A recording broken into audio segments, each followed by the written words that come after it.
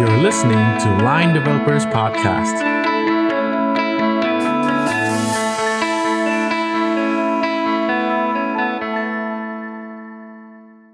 สวัสดีครับ สวัสดีครับ สวัสดีครับยินดีต้อนรับเข้าสู่รายการ Line Developer Podcast นะครับคุณอยู่กับแทนวลิตวันวิทู Developer Relation จากบริษัท LINE ประเทศไทยครับและตีจิรวัตรการันวิทยาการ Tech Evangelist บริษัท LINE ประเทศไทยเช่นกันครับ EP นี้นะครับเรามาพูดถึง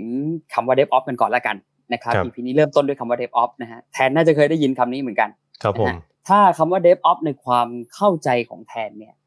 คิดว่ามันคืออะไรก็คือสมัยก่อนตอนผมทำงานตอนนั้นอยู่แบงก์กับอยู่ประมาณแบบเป็น Enterprise นิดนึงครับเขาก็จะมี Operation เนาะตำแหน่ง Operation ที่เขาจะแบบคอยดูฝั่งเซิร์ฟเวอร์ว่าเวลา Dev เขียนโค้ดเสร็จเนี่ยเขาก็จะเอาโค้ดของ Dev เนี่ยไป deploy ให้พี่ติก็คือจะเป็นคนแบบ Operation ที่คอยดูคอยจัดการเซิร์ฟเวอร์ส่วน Dev เนี่ยเราก็จะทำงานแต่ฝั่งเขียนโค้ดอย่างเดียวไม่ต้องสนใจเลยว่าไอเครื่องเซิร์ฟเวอร์อย่างเงี้ยมันจะเป็นดีเป็นร้ายยังไงอ่ะเดี๋ยว Operation จัดการให้สมมุติว่าแบบจะดาวจะอะไรเงี้ยเดี๋ยว Operation แจ้งมาประมาณนั้นคือสมัยก่อนนะมันจะแบบแยกกันทำงานชัดเจนแล้วก็คำว่า DevOps เนี่ยตอนแรกผมเข้าใจว่ามันเป็นตำแหน่งพี่ติตอนแรกคิดว่ามันจะต้องเป็นคนแบบตำแหน่ง DevOps เนี่ยเป็นอีกคนนึงที่เข้ามาช่วยระหว่าง Dev กับ Operation แต่ว่าจริงๆแล้วถ้าศึกษาอ่านเพิ่มเติมนิดนึงเขาก็จะบอกว่า DevOps เนี่ยมันเป็น culture ครับมันเป็นวิธีการทำงานประมาณนั้นอันนี้ก็คือความเข้าใจของผมก็คือการทำงานที่แบบdeveloper เนี่ยต้องมีส่วนร่วมกับ operation มากขึ้นต้องรู้ว่าฝั่งเซิร์ฟเวอร์เนี่ยมันรันมันเป็นดีเป็นร้ายยังไงอะไรเงี้ย operation ก็ต้องเข้าใจ dev ว่าเฮ้ยเขาเขียนโค้ดเขาใช้อะไรกันยังไงประมาณนี้ครับที่ผมเข้าใจอย่างนี้ก็แสดงว่าอย่างประสบการณ์เป็นอีกครั้งหนึ่งเคยไปทำงานที่แอฟริกาเนี่ยมันจะมีคนที่รับหน้าที่ deploy ขึ้น production คนนั้นทำอย่างนั้นอย่างเดียวเลยอันนี้ก็คือ DevOps นี่เองใช่ก็อันนั้นอาจจะเป็น ops แบบ pure ops ไปเลยแต่ว่า DevOps ก็คือเหมือนแบบว่า operation คนนั้นน่ะไอ้คนที่เอาโค้ดพี่ติไป deploy ให้เขาต้องมาเข้าใจพี่ติมากขึ้นเข้าใจ Dev มากขึ้นอะไรเงี้ยเหมือนแบบทำงานร่วมกันอะไรเงี้ยประมาณนั้นแต่ว่าปี2ปีหลังๆเนี่ยครับได้ยินอีกคำหนึ่งพี่ตินอกจากคำว่า DevOps เนี่ยมันจะมีชื่อคำว่า SRE หรือว่าย่อมาจาก Site Reliability Engineer โหนี่ถือว่าใหม่นะคำนี้มันค่อนข้างใหม่นะยังอันเนี้ยยังไม่ค่อยเข้าใจเลยยังแบบได้ยินรู้ว่ามันเท่อะมันแบบแบบ Site Reliability อ่ะดูมีความสำคัญดูมันเท่นั่นก็เป็นที่มาที่เราเชิญแขกรับเชิญมาในวันนี้ใช่ไหมแทนใช่ถูกต้องนะครับวันนี้เราพา SRE ตัวจริงเสียงจริงครับตัวเป็นๆครับมาคุยกันครับพี่ติครับเขาก็คือใช่ครับวันนี้เราอยู่กับคุณปุมรัตน์นะครับบุญยวงศ์หรือว่าพี่ปุมนะครับ Site Reliability Engineer Lead นะครับจาก LINE ประเทศไทยนะครับสวัสดีครับพี่ปุมเย่ครับผมสวัสดีครับทุกคนครับแนะนำตัวนิดนึงครับพี่ปุมชื่อปุมนะครับปุมรัตน์ตอนนี้ก็ดูแลทีม LINE SRE ของ LINE ประเทศไทยอยู่ที่นี่มาสักประมาณ2ปีแล้วครับจริงๆเมื่อก่อนก็เป็น Java Developer กันมาก่อนนี่แหละแล้วก็ก่อนที่จะเริ่มมาจับงานด้านพวก DevOps แล้วก็มาเป็น SRE ปัจจุบันก็ประสบการณ์ในด้านนี้ก็สัก 6-7 ปีประมาณเนี้ยโอ้โหตัวจริงคือแบบว่าอยู่นานแล้วในวงการเอางั้นดีกว่าใช่ในวงการได้บอกมาที่คำว่า SRE หรือ Site Reliability Engineer นะครับพี่ภูมิช่วยเล่าที่มาที่ไปนะฮะของตำแหน่งนี้ให้ฟังหน่อยว่าเป็นยังไงฮะครับผมก็ได้ครับประมาณว่าตำแหน่งนี้เราอาจจะรู้สึกมันแปลกๆเนาะเพราะว่าคำมันค่อนข้างใหม่แล้วก็จริงๆในประเทศไทยไอ้บริษัทที่จะมีโรอย่างนี้มันก็ไม่เยอะคือจริงๆมันเริ่มมาจากบริษัทที่ product เขาเป็นไซต์ขนาดใหญ่ครับเว็บไซต์นั่นแหละใหญ่จนเขาต้องมีทีมลักษณะมานั่งดูแลความเป็นอยู่ความเสถียรของมันเข้าใจว่ามันก็เริ่มมาจาก Google ครับเป็น internal term ของทาง Google แล้วก็ต่อมามันก็ดังออกมาข้างนอกเพราะว่าโลกมันก็มุ่งไปทางอินเทอร์เน็ตเนาะครับแล้วก็หลังๆมานี้ก็เริ่มได้ยินชื่ออื่นๆสำหรับคล้ายๆกันนี้ออกมาแล้วเหมือนกันในไตเติ้ลเพราะว่ามันไม่ใช่ทุกบริษัททำเว็บไซต์อันนั้นก็ประมาณที่มาที่ไปเนาะคืออาจจะเริ่มมาจาก Google ก่อนแล้วก็ค่อยๆแบบเป็นคำนิยามที่กลายมาเป็นสแตนดาร์ดของอุตสาหกรรมเนาะทีนี้อยากให้พี่ปุมอธิบายหน้าที่ของ SRE นิดนึงแบบว่าคร่าวๆแบบฟังง่ายๆหน่อยว่าแบบ SRE ทำอะไรบ้างครับพี่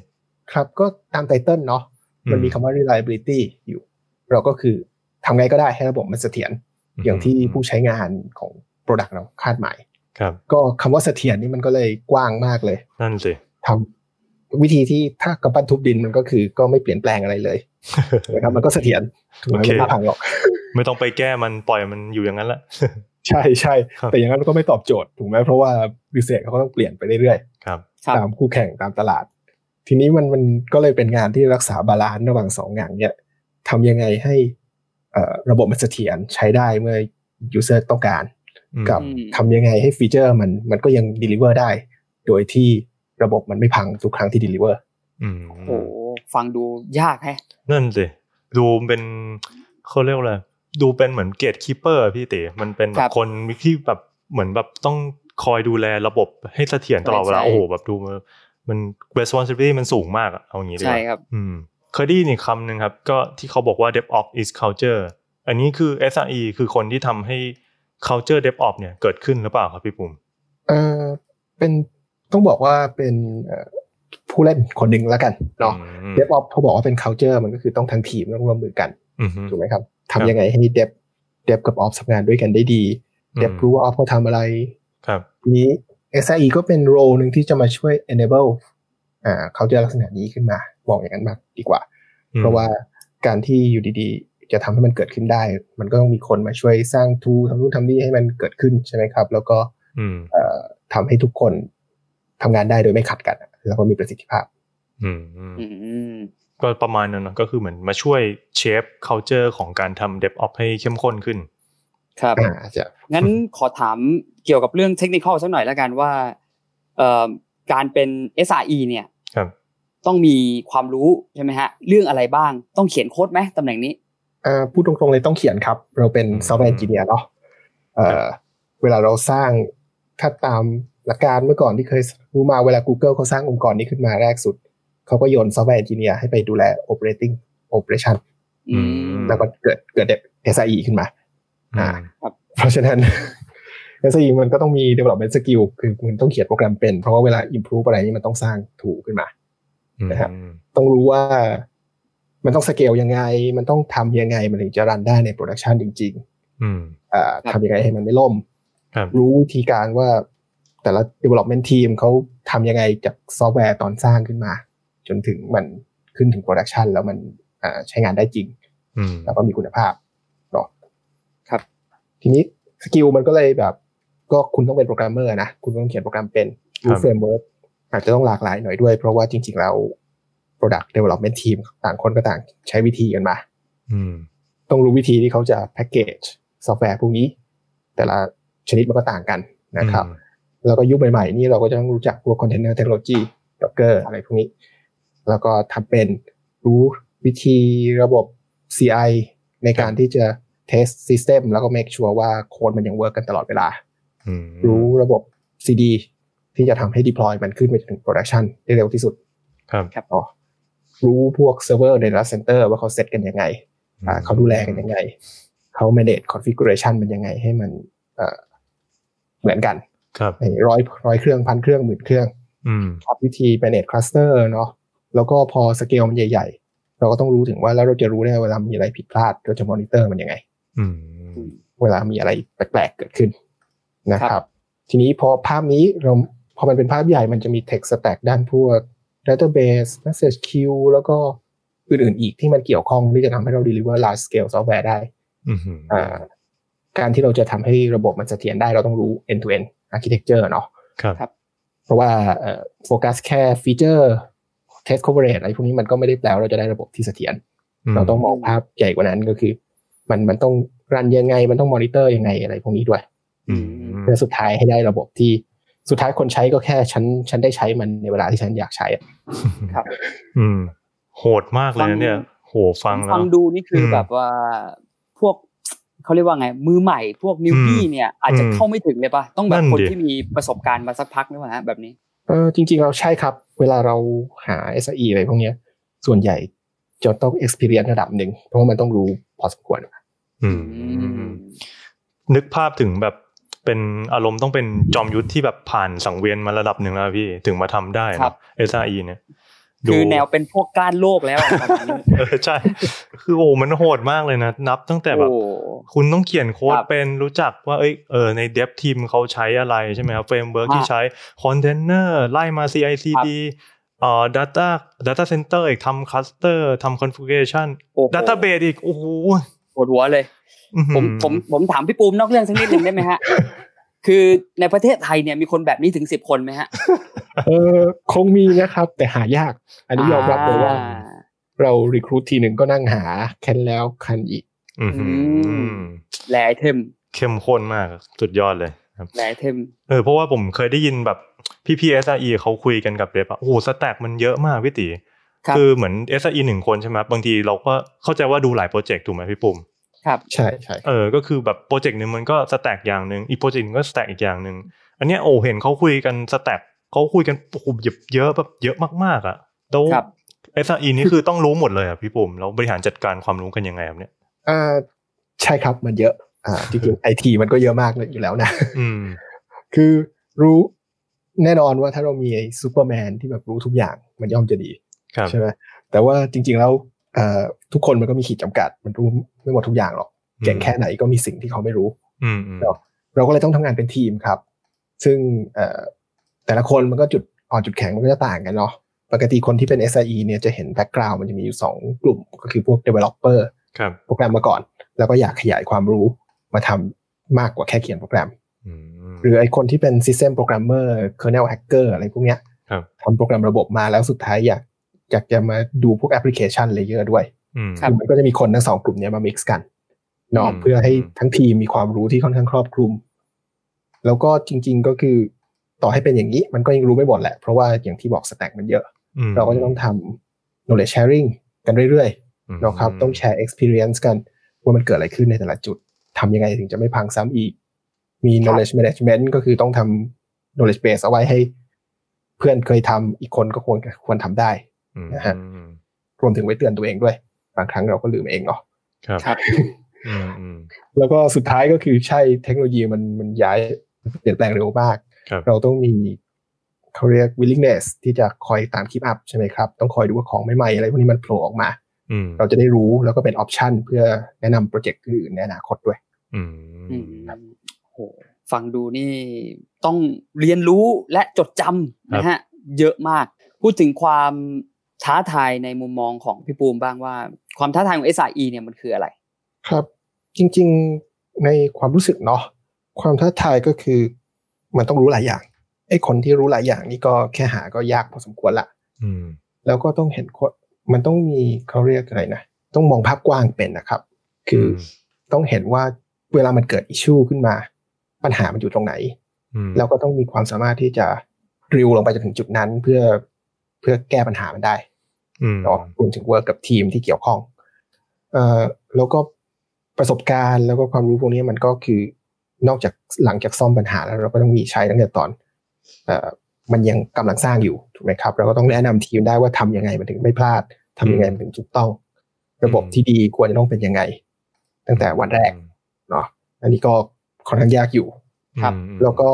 มุมหนึ่งก็คืออย่างที่บอกว่าคนที่ทำเป็นมันมีไม่เยอะทีมก็ไม่ได้ใหญ่มากความท้าทายมันก็เลยเป็นแต่ว่าโปรเจกต์มันก็งอกมาเรื่อยๆทำยังไงให้เราดูแลมันได้โดยใช้คนเท่าเดิมหรือเพิ่มนิดหน่อยไม่ต้องเพิ่มตามจำนวนโปรเจกต์ครับครับต้องเข้าใจว่าระบบที่ดีผมจับประโยคนี้นะที่ดีตั้งแต่วันแรกมันเป็นยังไงโอ้ประโยคนี้เท่มากเท่มากถามอันนี้ดีกว่าถามสำหรับบางบริษัทเขาอาจจะยังไม่ได้เริ่มเกี่ยวกับ DevOps เลยอย่างเงี้ยพี่ปุ้มแนะนำยังไงดีควรจะต้องมี SRE เลยไหมหรือว่าโอเคไม่เป็นไรค่อยๆไป build culture DevOps ขึ้นมาก่อนจริงๆแล้วตามประสบการณ์เนาะครับถ้าไม่เคยมีเลยแต่จริงๆมันก็จะมีไอ้คนที่ทำงานอยู่นั่นแหละที่มันถือหมวกนี้อยู่บ้างครับใช่ไหมครับคนกลุ่มนั้นเนี่ยมันจะรู้ดีที่สุดแหละว่าระบบมันต้องทำงานยังไงแล้วทีนี้ถ้าโกเราคือเราอยากได้ DevOps culture ขึ้นมามันต้อง trust กันก่อนเนาะแบบปกติเคยเห็นในอดีตก็เหมือนกันพวก Ops จะไม่ค่อย trust developer test มาหรือยังเอาขึ้นจะลำบากฉันไหมอะไรประมาณเนี้ยก็สลายบาเรียร์พวกนี้แล้วก็ทำให้มันกลายเป็นทีมเดียวกัน trust แล้วระหว่าง Ops Dev กับ Ops ทีมให้ Go มันอะไรกันนะฮะแล้วก็รวมถึงอาจจะเริ่มสร้างจากหาคนที่แบบมี willingness ที่อยากจะทำโรประมาณนี้ครับเนาะทำให้ทุกคนรับรู้ว่าไอ้สิ่งที่เรา deliver เนี่ยพอถึงผู้ใช้อ่ะมัน ซัพพอร์ตยังไงเวลาผู้ใช้มีปัญหาเขาเจ็บปวดประมาณไหน ใช่ไหมรวมถึงไอ้ที่ฉันทำไปคิดว่าฟีเจอร์ดีแล้วแต่สุดท้ายแบบรันในโปรดักชันแล้วมันซัพพอร์ตไม่ได้เลยอะไรอย่างเงี้ยต้องให้เขาคนทำรับรู้พวกนี้ครับนะฮะแล้วก็จริงๆในบริษัทใหญ่ๆน่าจะเริ่มเห็นเขาจะมีเฟสที่คล้ายๆว่า you build it you operate it ประมาณนี้เลยครับคุณสร้างขึ้นมาคุณดูแลมันด้วยนะอันนี้คือโบยหรือยังไงนะฮะหรือยังไงก็เจ้าของเป็นคนที่รู้ดีที่สุดถูกไหมครับowner มี ownership ตั้งแต่เขียนโค้ดยันโค้ดไปอยู่รันอยู่บนโปรดักชันเลยใช่ครับสัดส่วนของ SRE กับ Dev มันควรจะเป็นประมาณไหนครับพี่ปุ่มมันไม่ควรเยอะไปครับจริงๆแล้วเพราะว่าคน deliver feature มันต้องเยอะที่สุดเพราะนั่นคือ value ใช่ไหมฮะครับทีนี้ SRE ถ้าตามแล้วแต่บริษัทเนาะพูดยากเหมือนกันว่าส่วนที่เหมาะสมคือเท่าไหร่แต่ปกติที่เห็นก็คือ SRE จะต้องเป็นทีมที่ช่วยให้ Dev ทีมทำงานแบบมีประสิทธิภาพขึ้นครับไม่ใช่ดูแลระบบแทนเขาถูกไหมแต่ทำให้เขาดูแลระบบได้ด้วยตัวเองโดยไม่ยากเย็นครับเพราะฉะนั้นไอคนที่ทำหน้าที่อย่างเงี้ยมันควรจะต้องน้อยกว่าพอสมควรใช่ไหมฮะแล้วก็ทีมนี้มันไม่ควรจะต้องใหญ่มากอันนี้ความเห็นส่วนตัวนะฮะสัดส่วนเป๊ะๆอาจจะตอบยากนิดนึงใช่ไหมพี่ปุ่มก็ต้องแล้วแต่ความเหมาะสมอ่ะใช่ครับความแมชชัวร์ของ tooling ในแต่ละบริษัทเองด้วยว่าเราซัพพอร์ตอะไรมันใช้แรงคนขนาดไหนปุ่มสามารถช่วยแชร์นิดนึงได้ไหมครับว่าอย่างณวันนี้เนี่ยรายประเทศไทยสัดส่วนของ SRE กับ Dev เนี่ยมันเป็นยังไงฮะ Dev เรามีเป็น100เฉียด100นะครับ SRE ก็สักเกือบ10ประมาณเนี้ยก็ประมาณสัก 10% ได้ไหมฮะตอนนี้ประมาณนั้นใช่ 10% 10 ต่อ 1ประมาณ10 ต่อ 1ถามว่าเหมาะไหมก็ไม่เชิงจะเรียกว่าเหมาะนะครับงั้นถามอีกนิดนึงว่า 10% สำหรับพี่ปูมเนี่ยคิดว่าพอไหมรันไปได้ครับแต่ยังขาด redundancy แบบมัน cover งานด้วยกันไม่ค่อยได้เท่าไหร่ครับงั้นเรามีข่าวดีนะฮะเนื่องจากบอกว่าเฮ้ยอย่างนี้เราต้องรับคนเพิ่มเพื่อให้มันเขาเรียกว่ากระจายงานกันได้กว้างขวางมากขึ้นนะฮะข่าวดีสำหรับรายประเทศทุกคนที่กำลังฟังรายการเราอยู่ตอนนี้รายประเทศไทยก็ยังเปิดรับตำแหน่งนี้นะครับ SRE ที่บอกว่าหายากหาตัวจับยากนี่แหละนะฮะถ้าใครฟังอยู่แล้วรู้จักหรือว่าคิดว่าตัวเองใช่นะฮะก็ให้พี่ปูมฝากหน่อยแล้วกันว่า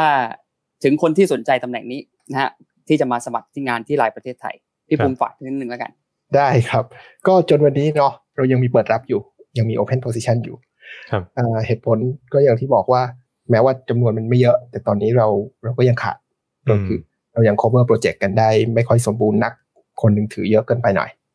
เนาะเพราะฉะนั้นคนที่อยากจะมาสมัครแล้วก็ฟังแล้วอยากทำครับก็แนะนำว่าอยากจะได้คนที่